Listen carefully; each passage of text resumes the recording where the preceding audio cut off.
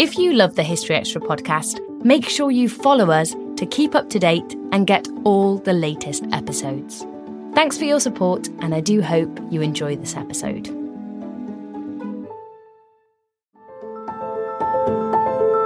Welcome to the History Extra podcast.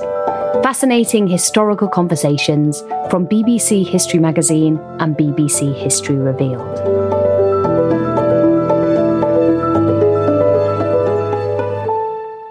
If you look into the history of sport, it's easy to get the impression that women's participation in sporting activities only really began in the 1970s. But in her new book, In Her Nature, Rachel Hewitt tells a different story. David Musgrove spoke to Rachel about how the outdoor endeavours of women have been overlooked, and began by asking why she decided to write this book. I came to running, and in particular to trail running, so running off-road in the countryside, in around sort of 2015, 2016.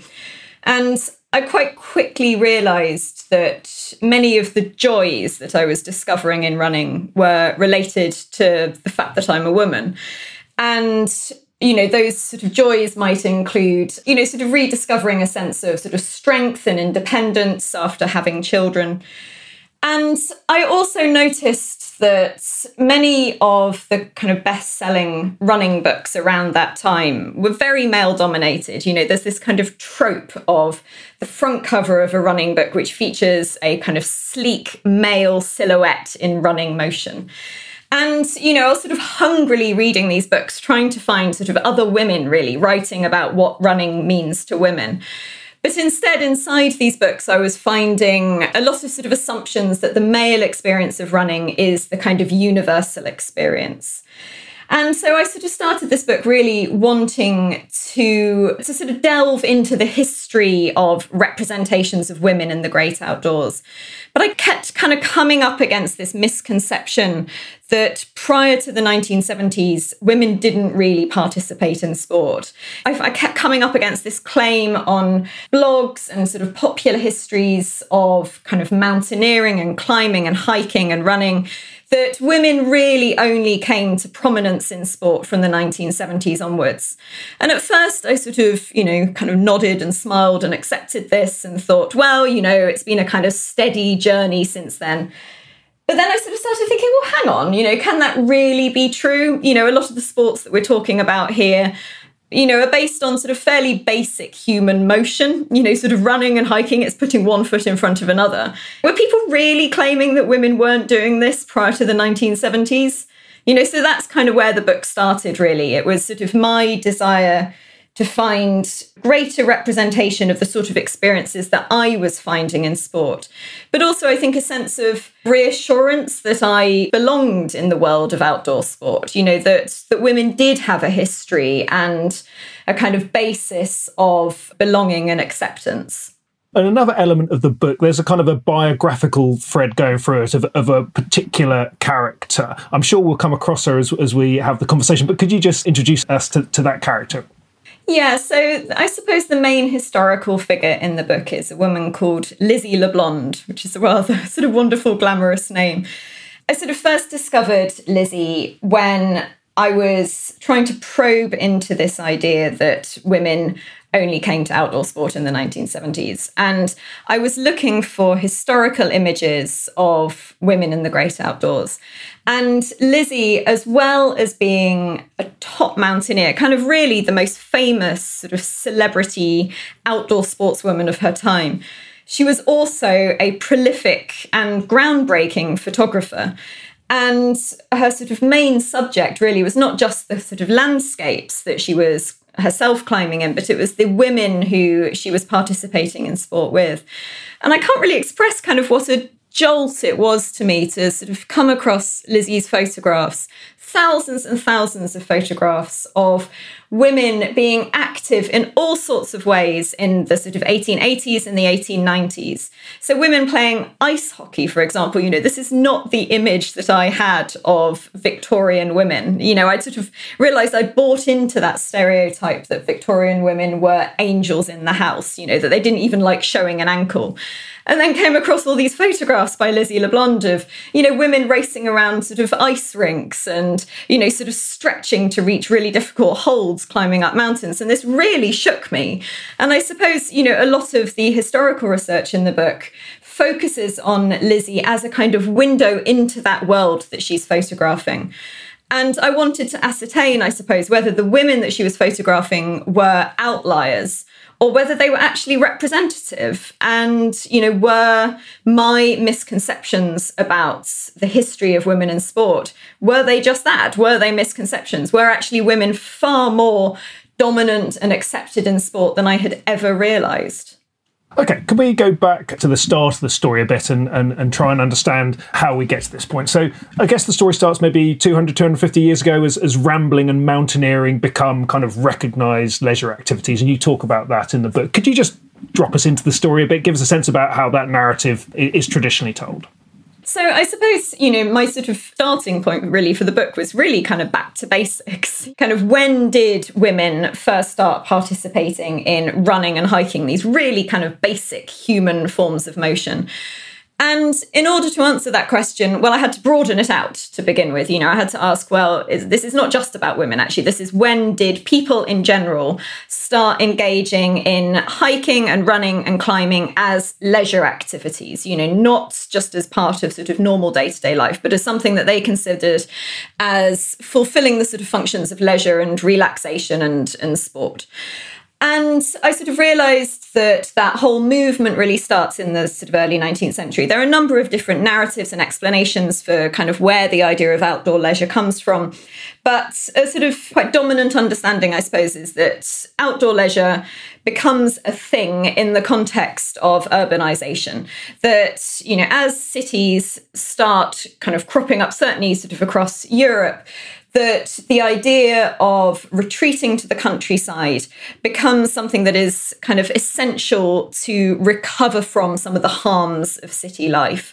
And so there's a kind of direct sort of two trajectories going in parallel, really, the sort of trajectory of urbanisation and then the trajectory of retreat to the countryside.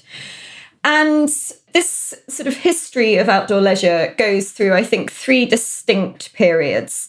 There's the first part of the 19th century, so roughly from about 1800 to about 1850, where this is becoming more common, but there isn't yet a mass tourist industry that is set up for people wanting to engage in outdoor leisure. So there aren't, for example, sort of package tours and hotels, and there aren't a kind of huge number of guidebooks that are specifically aimed at people wanting to hike or climb or run en masse. So it's really a sort of pursuit of wealthy but quite maverick individuals. You get accounts of kind of family groups or groups of friends going out for a hike for the day. This sort of starts to change around the 1850s, and we have this period that becomes known as the kind of golden age of outdoor leisure, the kind of golden age of alpinism.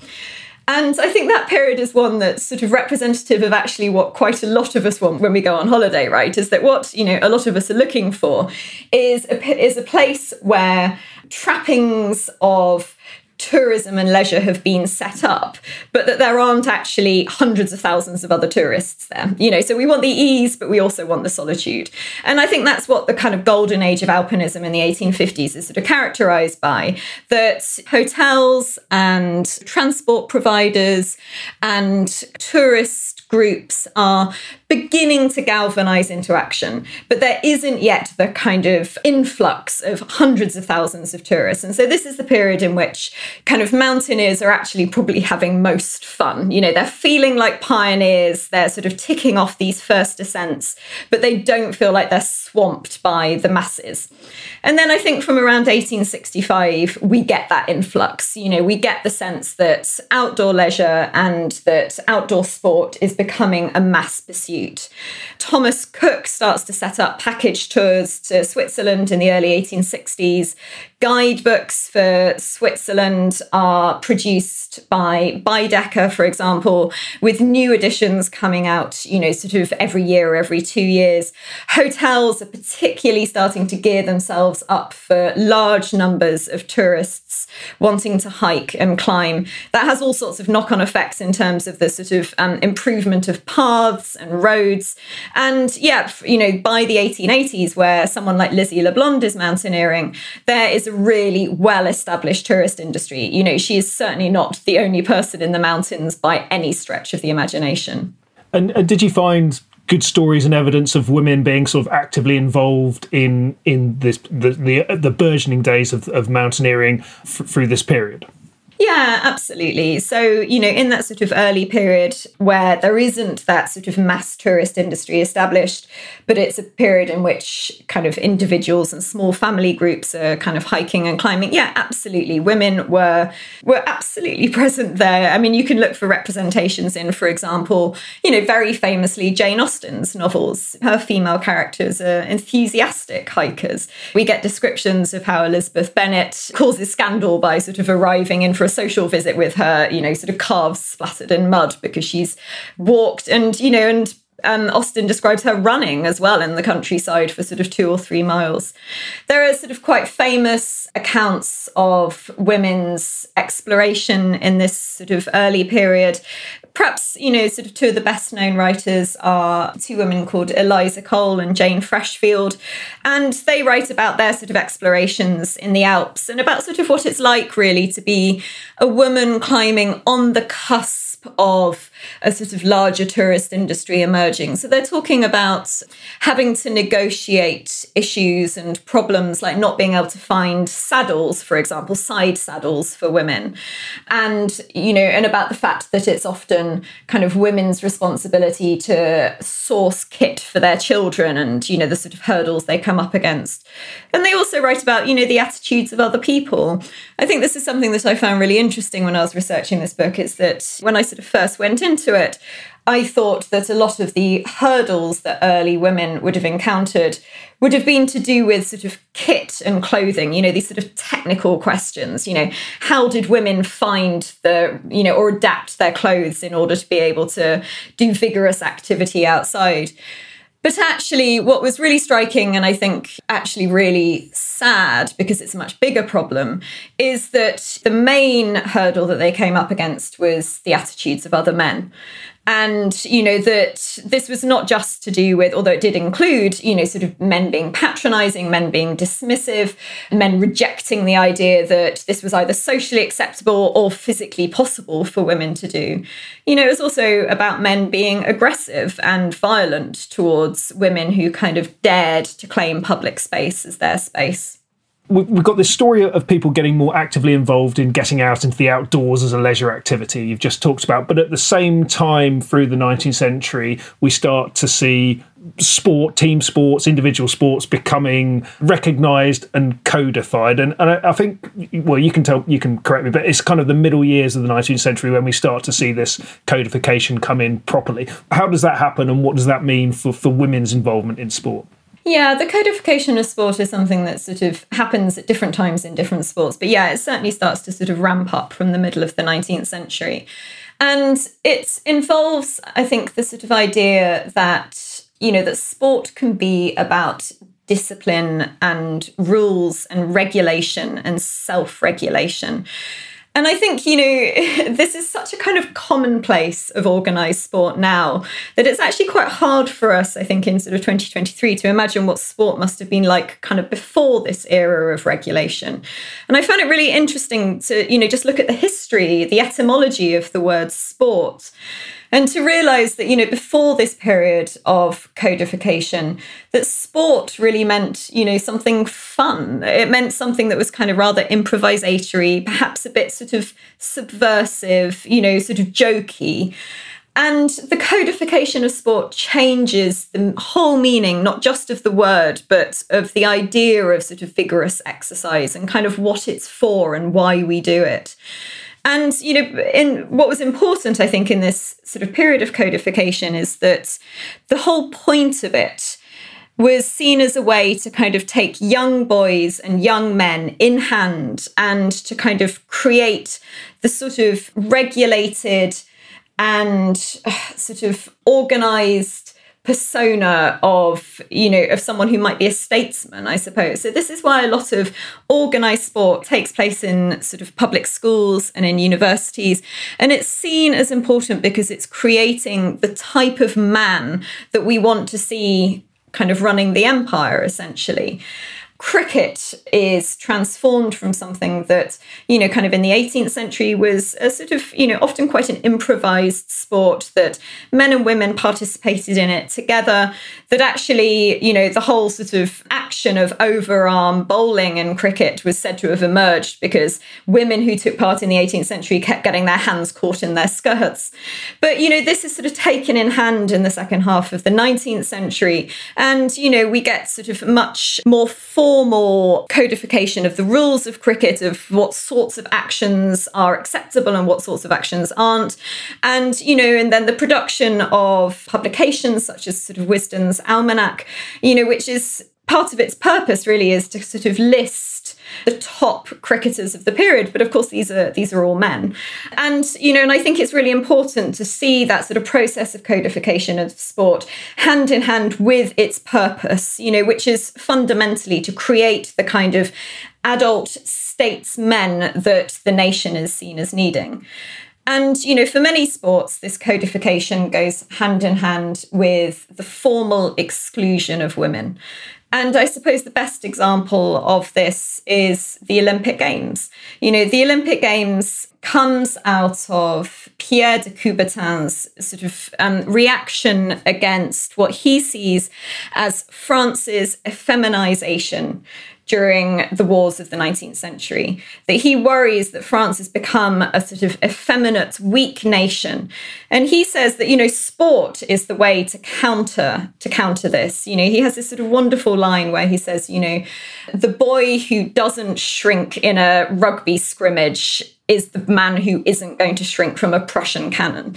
And, sport is seen as the way to kind of take national masculinity in hand and kind of create something that's a sort of stronger and, kind of more defensive. And, the sort of exclusion of women is therefore kind of central to that, because women are suddenly associated with weakness and effeminacy and the kind of qualities that men are sort of trying to drive out of masculinity. So when the Olympic Games is founded, it's founded on the principles that this is, as Pierre de Coubertin writes, it's the exaltation of male athleticism specifically. But he says sport is not in women's nature. The role of women is to be essentially handkerchief fluttering spectators. It's to sort of place the laurels on top of sort of male athletes, but it's not to participate themselves. So this process you just outlined goes from roughly the mid-19th century through to the early years of the 20th century. And you're describing a scenario where women were effectively pushed out from a lot of the sports as they developed, as they were codified. Were there sports in which women were welcomed, where they weren't excluded? Well, I think what's sort of, important to pay attention to some nuance, I suppose, is the question of whether women were totally excluded or whether they were excluded from the visible face of the sport. So, for example, in mountaineering, which is actually, sort of not one of the more codified sports because, mountaineering doesn't lend itself to the same sort of codification as, for example, sort of athletics or hurdling. But, there is a sort of sway towards exclusion of women. And I think, one of the most hurtful things for women like Lizzie LeBlond was that many mountaineering clubs in the 19th century had been inclusive of women. And, LeBlond and a number of her sort of female colleagues in the 19th century were all members of the Swiss Alpine Club. And they saw the sort of inclusionary sort of nature of the Swiss Alpine Club as sort of representative, really, of the greater social possibilities, greater feminist possibilities that were on offer to them in the mountains in Switzerland. But, around sort of 1908, the Swiss Alpine Club takes the decision to revoke women's membership and to drive them out. And, this is kind of hugely hurtful. But at the same time, the visibility of sport starts to become sort of wrapped up with its codification. So the sort of institutions and clubs that are being set up in the late 19th century for all sorts of sporting disciplines, they're often the places that are in charge of publications about sport. So, for example, the Alpine Club, which is set up in London in the sort of mid-19th century, starts to produce the Alpine Journal. In its early years, the Alpine Journal does include a number of reports about women's mountaineering, and it names those female mountaineers by name. From about the 1880s onwards, actually, there's more of a drive to anonymise female mountaineers. You start to get sort of references to kind of 2 English ladies made this climb, rather than actually naming them and giving them the respect and the visibility that they deserve. And I think that sort of movement from women's sport being kind of visible and respected and recognised to women's sport sort of being anonymised and kind of pushed to the margins is something that happens across, a large number of sports in the early 20th century. And there's this sort of wave, I think, of this happening from the late 19th to the early 20th century. And perhaps the most famous example is the FA, which takes the decision, I think it's around 1921, to ban female footballers from using FA facilities. And, this has a huge effect on, a huge limitation and constriction on the visibility of women's sport. But the important thing, I think, to note is that it doesn't stop women's sport. Women don't stop participating in sort of mountaineering or football. It's just that their achievements aren't recognised and recorded and disseminated in the same way. So what I'm sort of interested in, I suppose, is kind of women's responses to this. And one of the sort of responses that women devise is to set up female-only sporting clubs. So Lizzie LeBlond is instrumental in the founding of the Ladies Alpine Club. And, the specific kind of purpose of something like the Ladies Alpine Club is to defend and protect a sort of tradition of women's sport when it isn't being recognised by the kind of mainstream tradition which has become male-dominated. So is the point here of what you're trying to say is the fact that, yes, there is this big overarching narrative that sport becomes codified and becomes a masculine activity, a place where it's definitively deemed to be something that helps grow boys to men. But you're saying that's the thing, that's the case, but actually underneath that, there is a bunch of women actively engaging in sport, actively engaging in outdoor activities, but their activities have gone under the radar, been underrepresented because of that process, and you have found evidence to prove that fact. Yeah, so I think, the sort of stereotypical narrative of women's sport is that prior to the 1970s, women don't do anything. From the 1970s and sort of, the second wave feminist movement, that women start sort of, fighting for their rights in sport. And, and this is an effective and sort of linear movement where really sort of women start coming into outdoor sport from the 1970s, and the trajectory of our participation is just consistently upwards. And we get to where we are today, which is where, sort of in, my sport of running, I suppose, or long distance running, in some countries, something like 58% of marathon runners are female. So that's the sort of stereotypical narrative, right? That it's kind of a progress narrative. But I think the narrative that I've uncovered is actually much more complicated, and to me, I think much more shocking, actually, that, prior to about 1900, I think women were, in many sports, quite accepted, quite respected. I mean, this is all relative, right? They weren't accepted to the same level that men were, but they were accepted to a degree that I had never imagined. That they were, making all sorts of remarkable achievements, that a lot of these were being respected by men, that they were being disseminated in, sort of writings like, Lizzie LeBlond created something like 64 publications, But around 1900s, and, this doesn't happen on the dot of, the new century or something, but, it's over a sort of, a few decades, really, I think, around the turn of the 20th century. There is an appropriation of the whole meaning and point of sport to appropriate it for a project of masculinity. And that this results in some cases, women being driven out of sport. In many cases, it's that women are driven out of sporting visibility. So we lose lose their history. We lose the history of the women who came before that period, and we lose the visibility and the recording of what women are doing sort of in that period onwards. And then I think, for a lot of sports, women are participating in the early half of the 20th century, but it's kind of under the radar. And then from the 1970s, the second wave feminist movement sees women in sport as a really prime example of women's right to be sort of authoritative in the public sphere more generally. And so it becomes a key campaigning ground.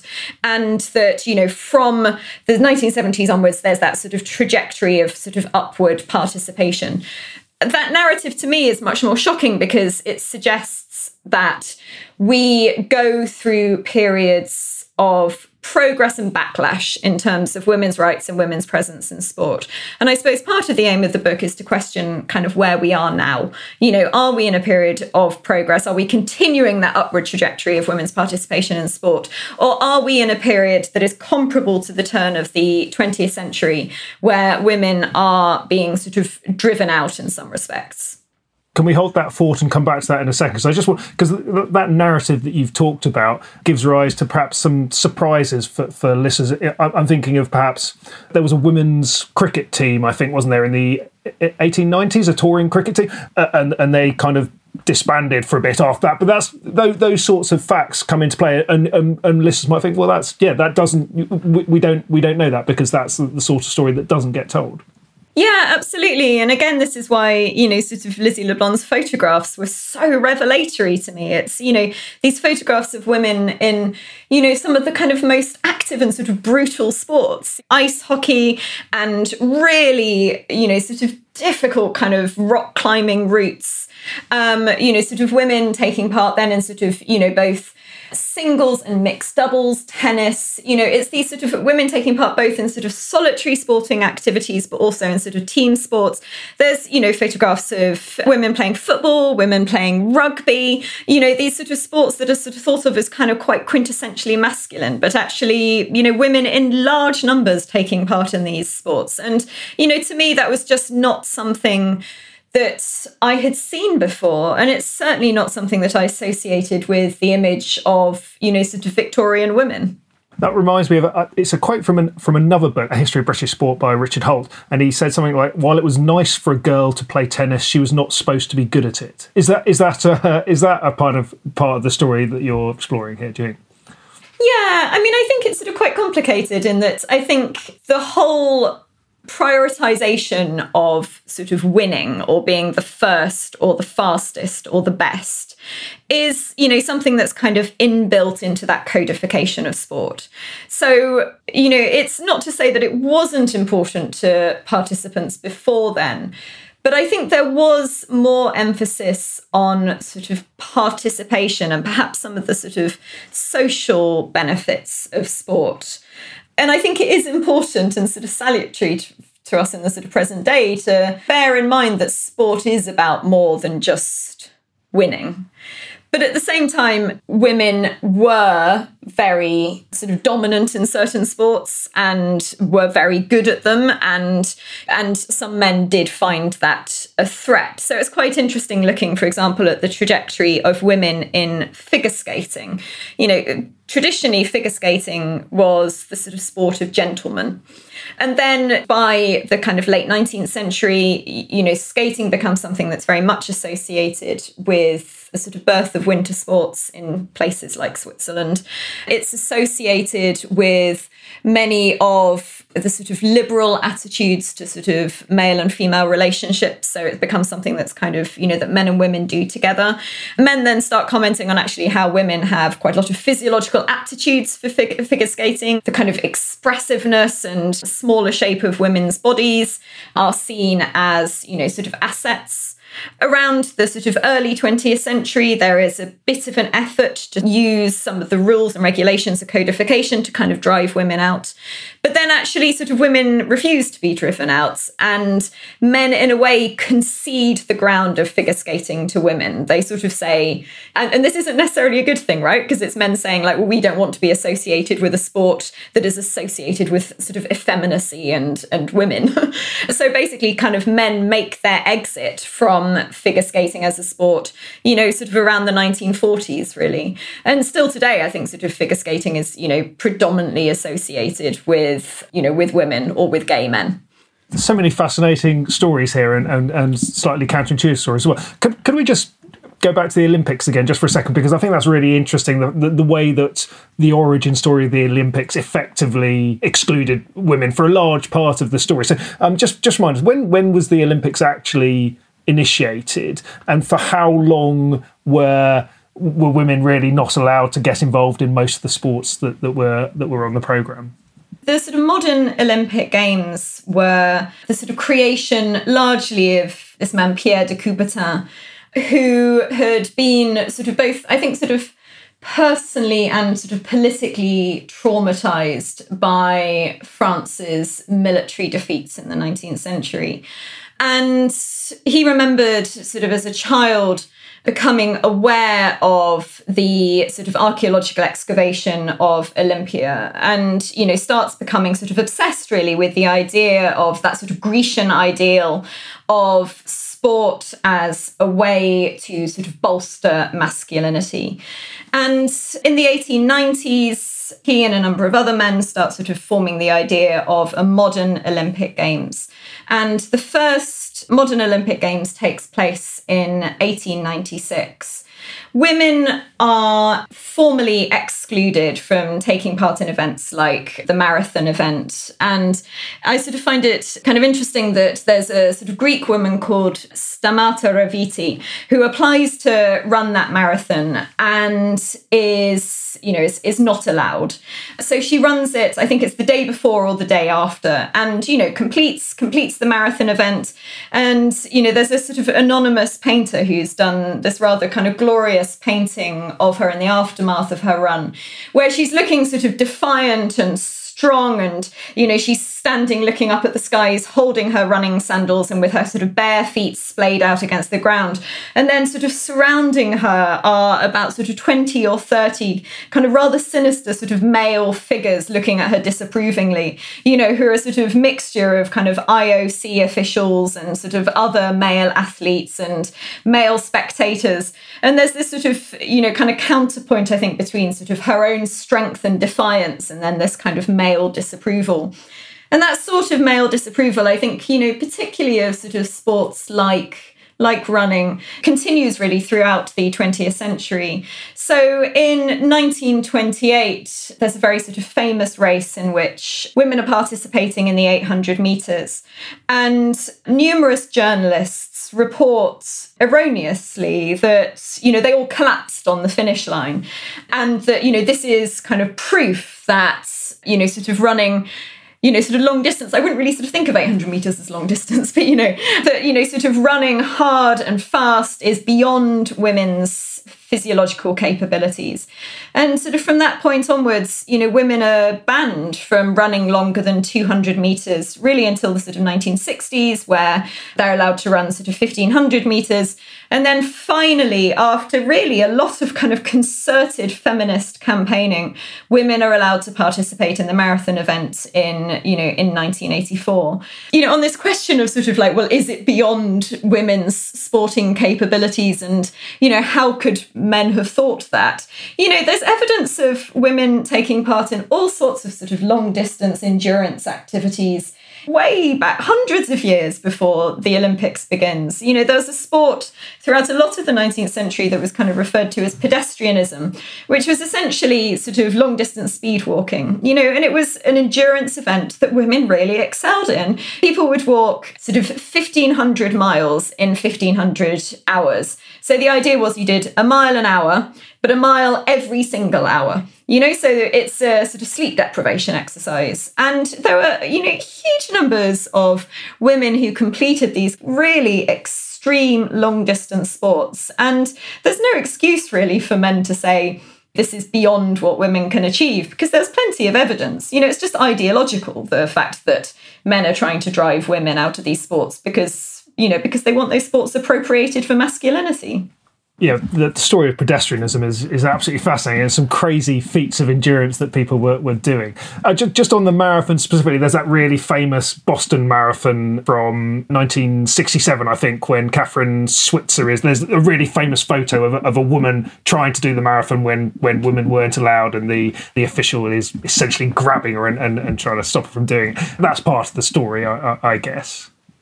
Oh, yeah, absolutely. I mean, it's such a shocking image, that, really sort of famous image of Catherine Switzer running the Boston Marathon and being, sort of violently assaulted by one of the race officials. I mean, the story behind that really is that Roberta or Bobby Gibb had run the Boston Marathon, and I think it was the previous year, but had run it kind of without an official race number.